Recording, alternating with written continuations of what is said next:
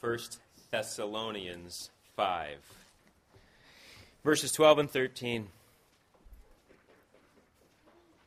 We ask you, brothers, to respect those who labor among you and are over you in the Lord and admonish you, and to esteem them very highly in love because of their work. Be at peace among yourselves. Let's pray.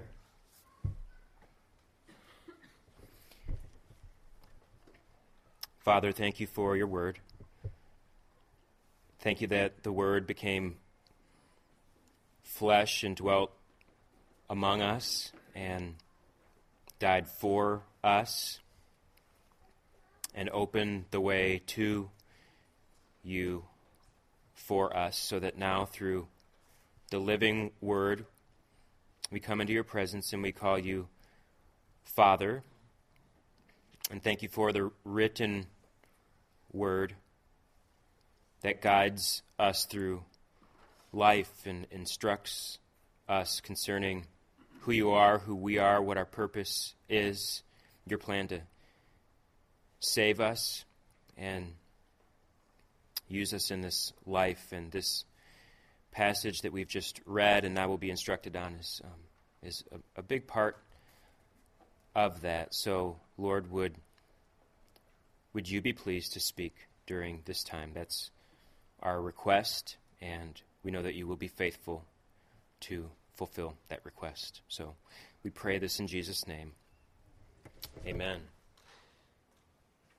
So we have spent the last 3 weeks sorting through one pretty substantial section of 1 Thessalonians, that of chapter 4 and verse 13 through chapter 5 and verse 11. And it was a substantial section, not necessarily due to its length, but due to its depth and its significance in sorting through some really confusing eschatology stuff and some incredible facets of our salvation, namely delivered from wrath, appointed to a salvation that is all of grace. And I think we've learned in the last few weeks the full expression of that salvation is what we will receive then when Jesus returns. But it's entirely possible that in the sorting out of all that over the last 3 weeks that we may have lost sight of or forgotten that all of that and all of where we're at today and all of where we will be pretty much to the end of 1 Thessalonians is still tied back to the beginning of chapter 4, which was the will of God in our sanctification.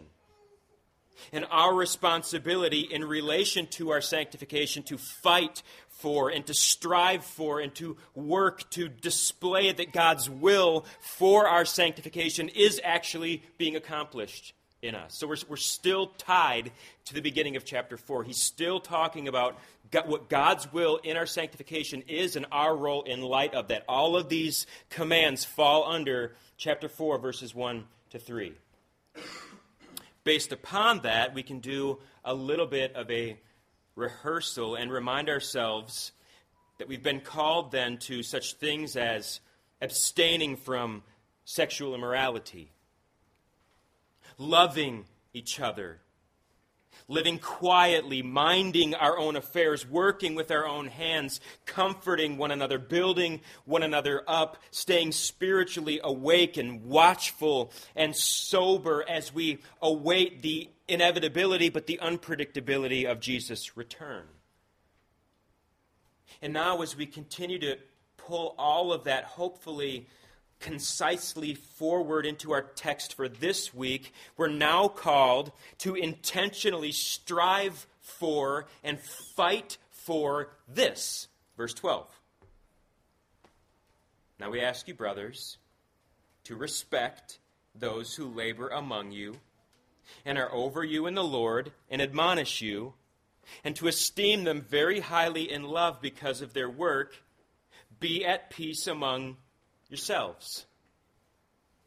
This would probably be a very awkward text to preach on if it were not the next set of verses in our study of 1 Thessalonians. And frankly, if Chris and I were not ministering in a church where what is commanded here were not already taking place in many ways.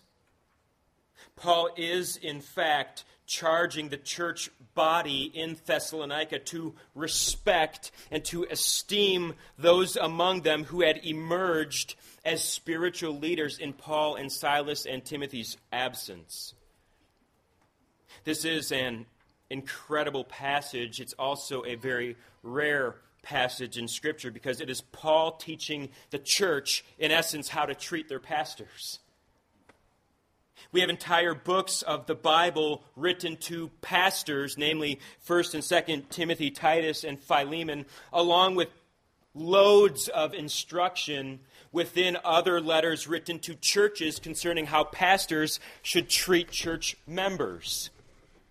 But this is somewhat of a rarity. Along with Hebrews 13 and verse 7, Hebrews 13 and verse 17, and 1 Timothy 5.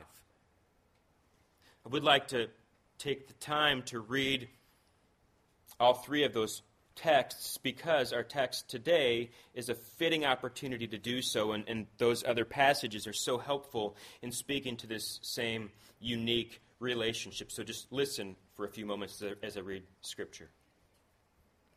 Hebrews 13:7. Remember your leaders, those who spoke to you the word of God. Consider the outcome of their way of life and imitate their faith. Hebrews 13:17.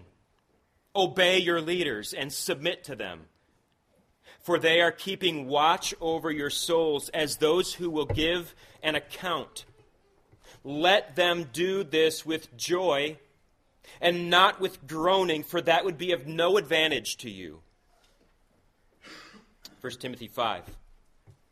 Let the elders who rule well be considered worthy of double honor, especially those who labor in preaching and teaching. For the Scripture says, you shall not muzzle an ox when it treads out the grain, and the laborer deserves his wages.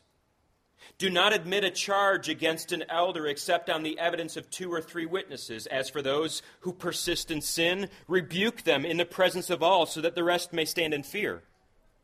In the presence of God and of Christ Jesus and of the elect angels, I charge you to keep these rules without prejudging, doing nothing from partiality. Do not be hasty in the laying on of hands, nor take part in the sins of others. Keep yourselves pure. Just pull out the commands from those passages to the church toward their pastors, and I think there's a healthy picture of the relationship. Remember them. Consider their lives. Imitate their faith. Obey them. Submit to them. Honor them by compensation. Do not be quick to receive an accusation against them, but when sin is discovered and they do not repent, rebuke them publicly. And do not take lightly your role as the church to affirm or to thrust men into pastoral ministry. I think those commands capture both the reverence and the seriousness of James' words in James 3 and verse 1, which says, not many of you should become teachers, my brothers. For you know that we who teach will be judged with greater strictness. So there are qualifications for this role or disqualifications, depending on how you look at them. And there are instructions for the faithful fulfilling of this role among those who have been called. But there are also instructions concerning how the church should treat those whom God calls and the church affirms for this role, which is where we're at today. I think it would be entirely appropriate. I haven't run this by Chris, but I'm sure he can tweak these words. But I thought it would be appropriate before we actually begin into our text, just to let you all know that Chris and I are very thankful for you. We're very thankful for you. We're very thankful for the way in which you treat us. There is a very real sense where this would be a dream text to preach as a guest speaker in another church where you have nothing to lose in what you say. And possibly every opportunity to confront and to rebuke a church on behalf of pastors who have been beat up and run over and chased out by people who are directly disobedient to this text. It happens all too often. And I've personally served in multiple churches like that, and I have friends who have as well or are currently. And God will deal with those sins in the church in His time, in His own way, for the display of His glory, for the preservation of unity, for the restoration of His designed order. But when I thought of Christ's fellowship in relation to this passage, I immediately thought of a comment that Kevin made to an article that I posted on Facebook recently. You may have seen the article in other places. It was by a pastor named Jared Wilson, and it was called, "I Wrote This Blog Post on Church Time." And there was just a very brief interaction when I posted it on Facebook, and Kevin commented, and it just popped back into my mind. He made this comment. He said, "Pastors will be held to a higher standard since they are, quote, taking responsibility for the souls they lead. But also, being human, they are not perfect and subject to the same feelings we all have about our jobs." He said, we need to appreciate and to recognize their calling with these things in mind. And I thought that was a really helpful and a really accurate summary of the mindset here at Christ Fellowship. A deep appreciation and accountability for your pastors that's based on an accurate grasp of the weight of our role, but an understanding along with that deep respect and appreciation that neither of us is perfect, nor will we ever be perfect, nor have you ever had a pastor who is perfect, nor will you ever have a pastor who has arrived or is perfect, yet you rightly continue to trust us. While at the same time, not only rightly give us room to grow, but also rightly push us to pursue our own growth. And feeling that support from you makes serving you all a very joyful thing. So on behalf of Chris, I do want to say that both of us are very thankful for that. Many of you have stood by us. And not just stood by us as in, I'm just going to passively wait and see what happens. But many of you have stood by us through some major difficulties. And through what for a while seemed like constant, difficult transition here. And while you've never ignored our faults or our failures, you have continued to support us and encourage us, and you've given us room and freedom to hopefully continue to grow ourselves, and you have helped to stabilize this body and us as your pastors in the process. Chris and I have actually commented a number of times just meeting in private. How in the world has this church survived everything that it's been through in such a short period of time? And our conclusion every time is it is strictly God's mercy and grace. But where has that mercy and grace been most palpably evident? It has been palpably evident in and through many of you. So again, I just want to say as we're beginning a passage that talks about respecting your pastors, I do just want to reiterate, we are very thankful to be here serving you today. Yet, my goal in commending you is not to imply that this passage is now irrelevant to us as a church. Like somehow you've got it all figured out, any more than I would dismiss the relevancy of charges and commands to myself and Chris toward you as if somehow we had our end figured out. The truth is, we all, both ways, have limitless room for growth. And it is, in fact, God's will for us to fight and strive and work hard toward our growth from both ends, with the hope that, for the goal that Christ might be seen and known more clearly, more fully here always. And so that what he commands at the end of our passage in verse 13 might always be prevailing here, which is peace among each other here. Our passage itself begins with a request that I'm actually going to argue is also a command. So what I'm saying is in verse 12, when Paul opens up by saying, "We ask you, brothers, to respect and esteem your leaders," I'm saying those are not simply light requests. I'm saying those requests are commands. And this is just Paul's polite way of saying it in much the same way that you might address somebody that you have authority over at times, depending on the nature of the issue, in a more gentle way that communicates the same weight, the same thing, as if you were to exert your authority in issuing a command just without doing so. You probably do this as parents all the time. Things like, "Hey, Maddie, how about you teach Piper how to share his toys by sharing your toys with him?" It has the same effect, but in a more gentle way than if I were to exert my authority in that moment and say, "Share!"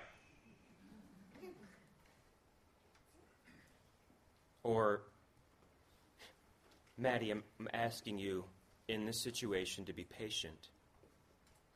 I'm not leaving any wiggle room there for her to choose not to be patient.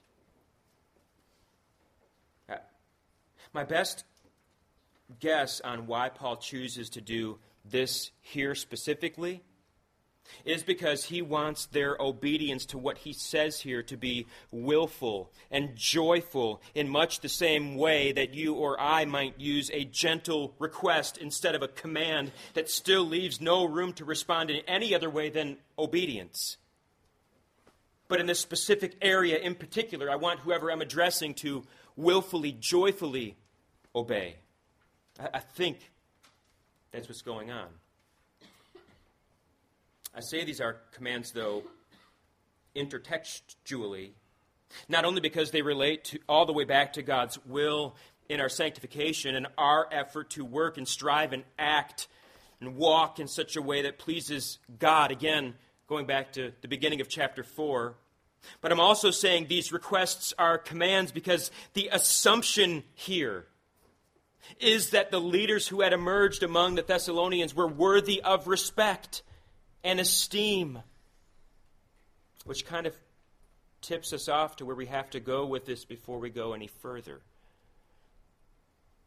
Paul calls the church to respect and to regard with favor not merely the leaders among them, but specifically the leaders among them who are actively functioning in the way that they've been called by God to function in the church. And we could go over to the pastoral epistles and talk through the qualifications of who a church leader is to be in his character, but Paul has a short summary here in our text of 3 actions that actually reveal the 1 Timothy 3 and Titus 1 character that make a church leader worthy of the respect and favor of his church. So all we've got to do then is just play the opposite game from our text for a moment to get a picture of the kind of leader who is not worthy of respect or favor or honor, or quite possibly not worthy to continue serving in that role. And the portrait of that man from verse 12 would be a lazy, careless, timid man.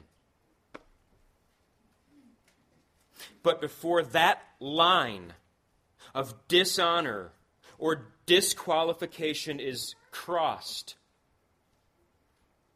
there is a world of room for differing personalities and giftings and preferences and theological nuances and personal annoyances and frustrations that still leaves a pastor deserving your respect and esteem and love. So what I'm saying to you then is, if you withhold what God commands for reasons such as personal annoyances, personal frustrations, small theological tweaks or nuances, or different giftings or personality traits that God has in fact bestowed upon him, if you withhold what God commands for reasons like that, I would say you are sinning. And you need to repent. Because even in the passages that I read from Hebrews and 1 Timothy, where the church is called to obey and submit to and honor its leaders, the assumption is always that your leaders are in fact doing what those passages instruct them to do, which is what you called them to do when you made them your leaders. And what you called them to do based upon instruction from God's word is teach you the word, watch out for your soul, and model for you a way of life that is faithful and worthy of imitation. And in relation to those kind of leaders, Hebrews calls the church to obey and to submit in such a way that makes their job a joy and not a grief. On the other hand, if a church ever finds itself with leaders who have stopped fulfilling their calling, then Paul in particular elsewhere includes instruction concerning the confrontation and rebuke of leaders. And it is very serious. It's very severe. But the assumption in Scripture always seems to be that you've done your job as a body in calling qualified men to lead you, and that the men you've called to lead you are likewise doing their job to teach you and care for you and set an example for you to follow. So the presumed relationship in Scripture between the church and its leaders is one of mutual but distinct service. Calvin says Paul is so careful to address this here because the church having leaders and the church honoring and esteeming and loving its leaders is for the advantage of the whole church. The neglect of which would be a dishonor to the Lord of the church, but the obedience of which would be an honor to the same Lord of the church. I want you to listen to this striking paragraph from G.K. Beale related to this very thing. It kind of has to do with somewhat of a modern phenomenon of churches and their just catchy one-sentence slogans that may in fact be catchy, but may also in fact reveal deeper philosophical or theological problems that would complicate obedience to commands in Scripture. So listen to what he says, and I think you'll grasp what I'm saying. This is powerful. Too often, churches proclaim that their goal is that every believer become, quote, a minister. I can instantly think of like 10 churches or institutions where that's the slogan.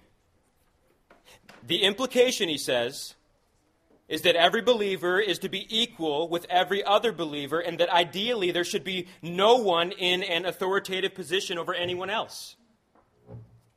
Of course, it is true that everyone in the church is equal in the sense of being in the image of God and being in Christ as a citizen in the kingdom of God.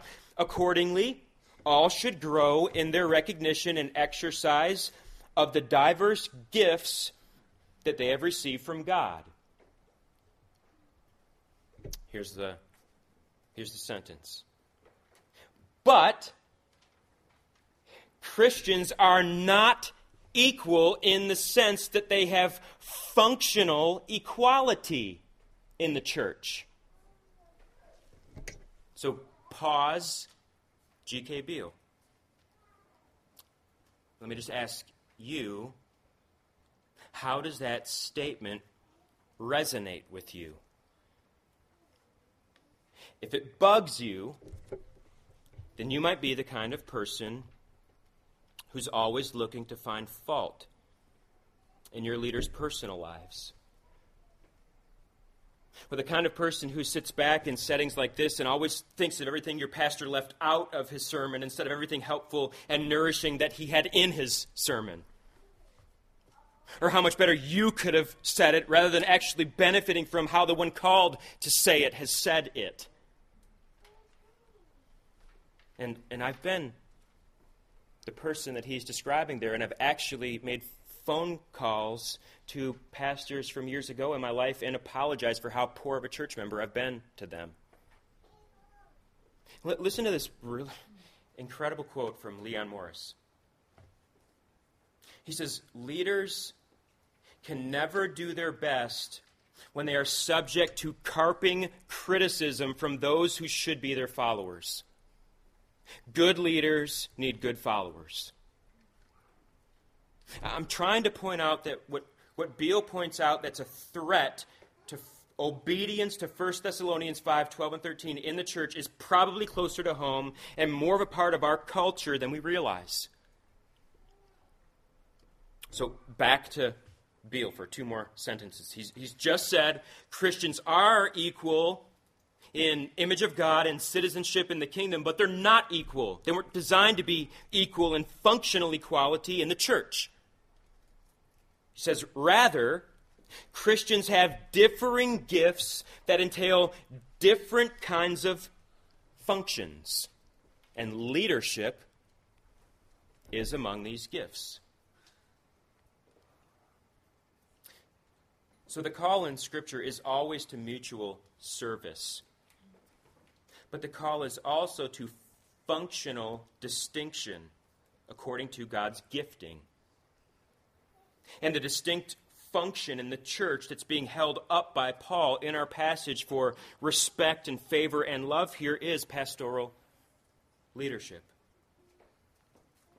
And I want to point out that when Paul proceeds to describe the characteristics of leadership that call for such respect and honor and love and favor, the distinct nature of them is thoroughly spiritual. Therefore, the corresponding actions called for in relation to them are what they are for that reason. And it's captured, I think, best in that powerful statement in Hebrews 13, which is that pastors distinctly, uniquely are called to watch out for your souls. So his requests are for a default disposition of respect and favor and love. And these requests are, in fact, commands. And these commands are based on an assumption that the leaders in your church are qualified men who are actively faithful to their calling. And his way of describing their calling here is by three descriptors. All spiritual in nature. First, they labor.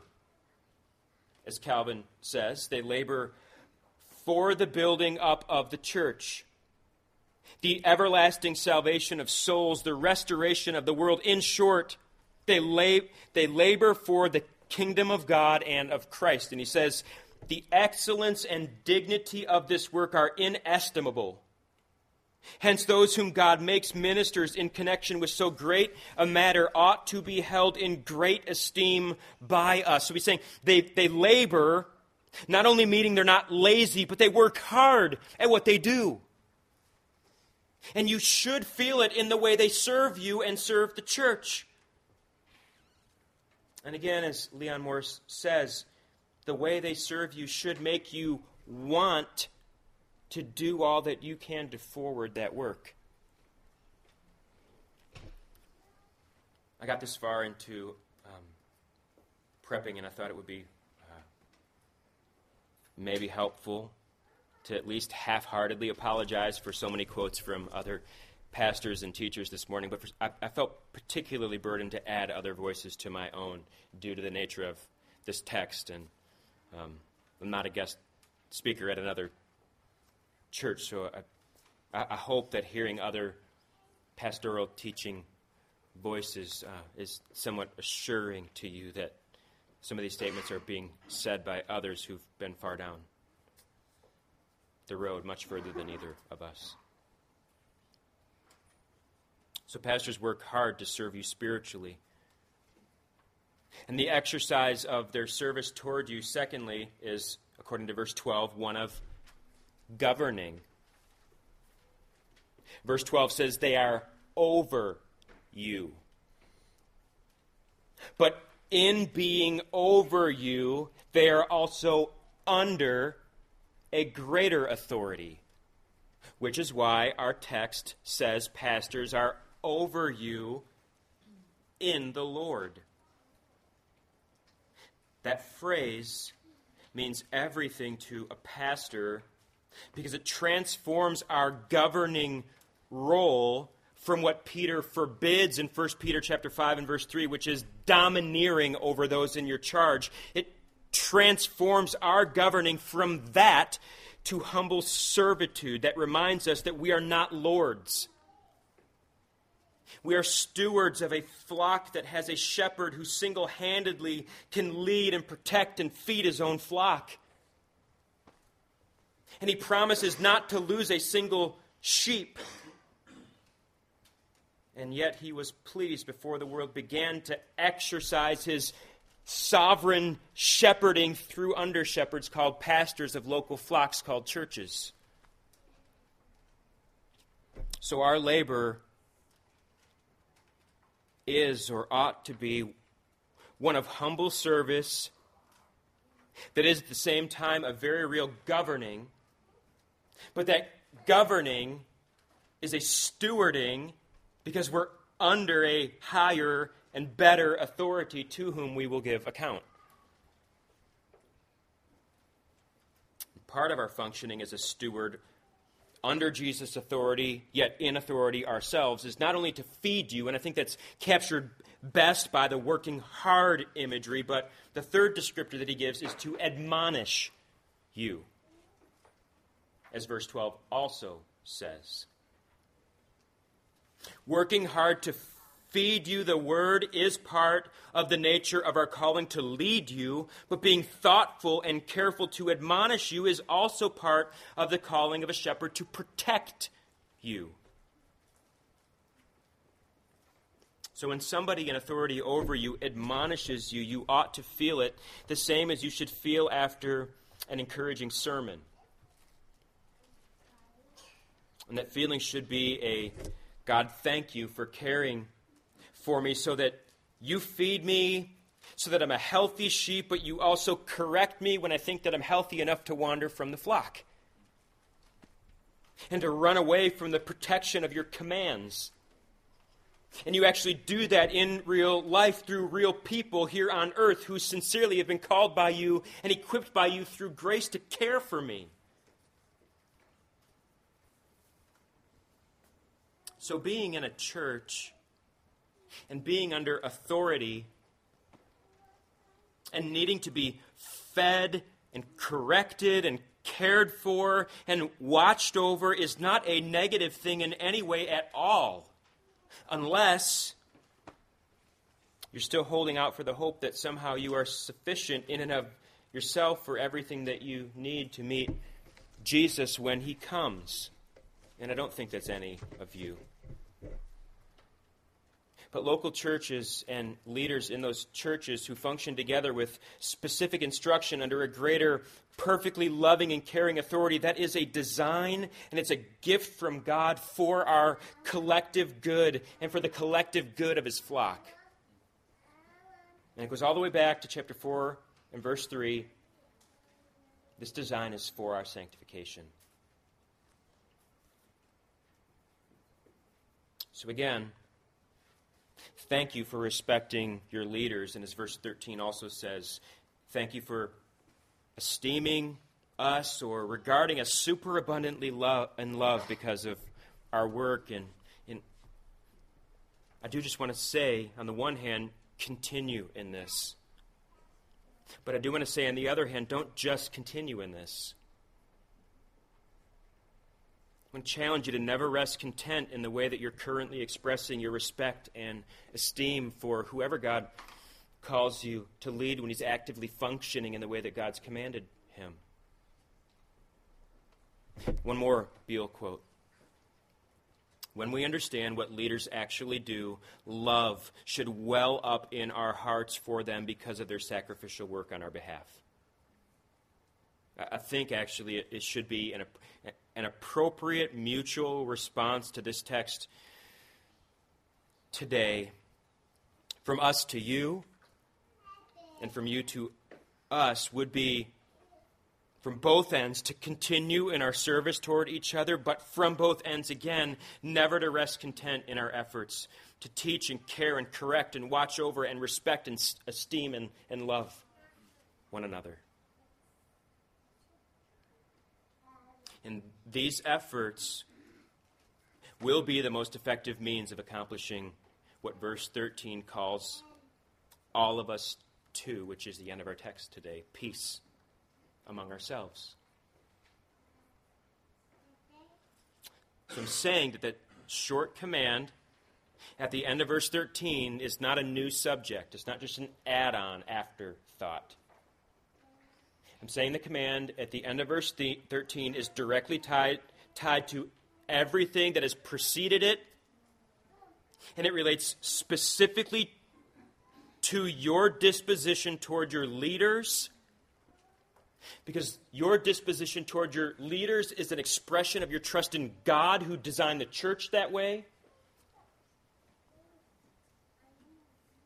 And working hard, fighting for, striving for obedience in these areas will be the most effective means of accomplishing what that final command in our text today is, which is peace here, prevailing peace.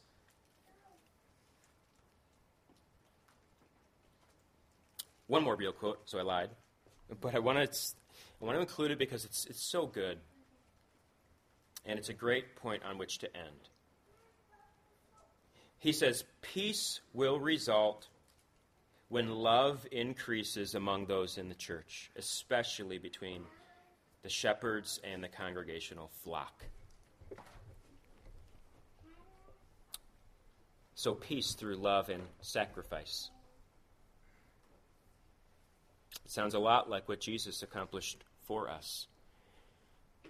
Peace through the blood of his cross, but it sounds similar, but don't confuse it. That was one way love. That was one way love, one way sacrifice that brought us peace by satisfying wrath. And what Jesus accomplished eternally by himself, he calls us to pursue mutually toward one another. The accomplishing of which mutually here at Christ Fellowship will only to a greater degree magnify what he accomplished single-handedly. So let's commit afresh to fight and strive and work hard in these areas that directly relate to God's will in our individual and our corporate sanctification and our responsibility toward that end for the display of his glory and the work of our Lord Jesus Christ. Let's pray.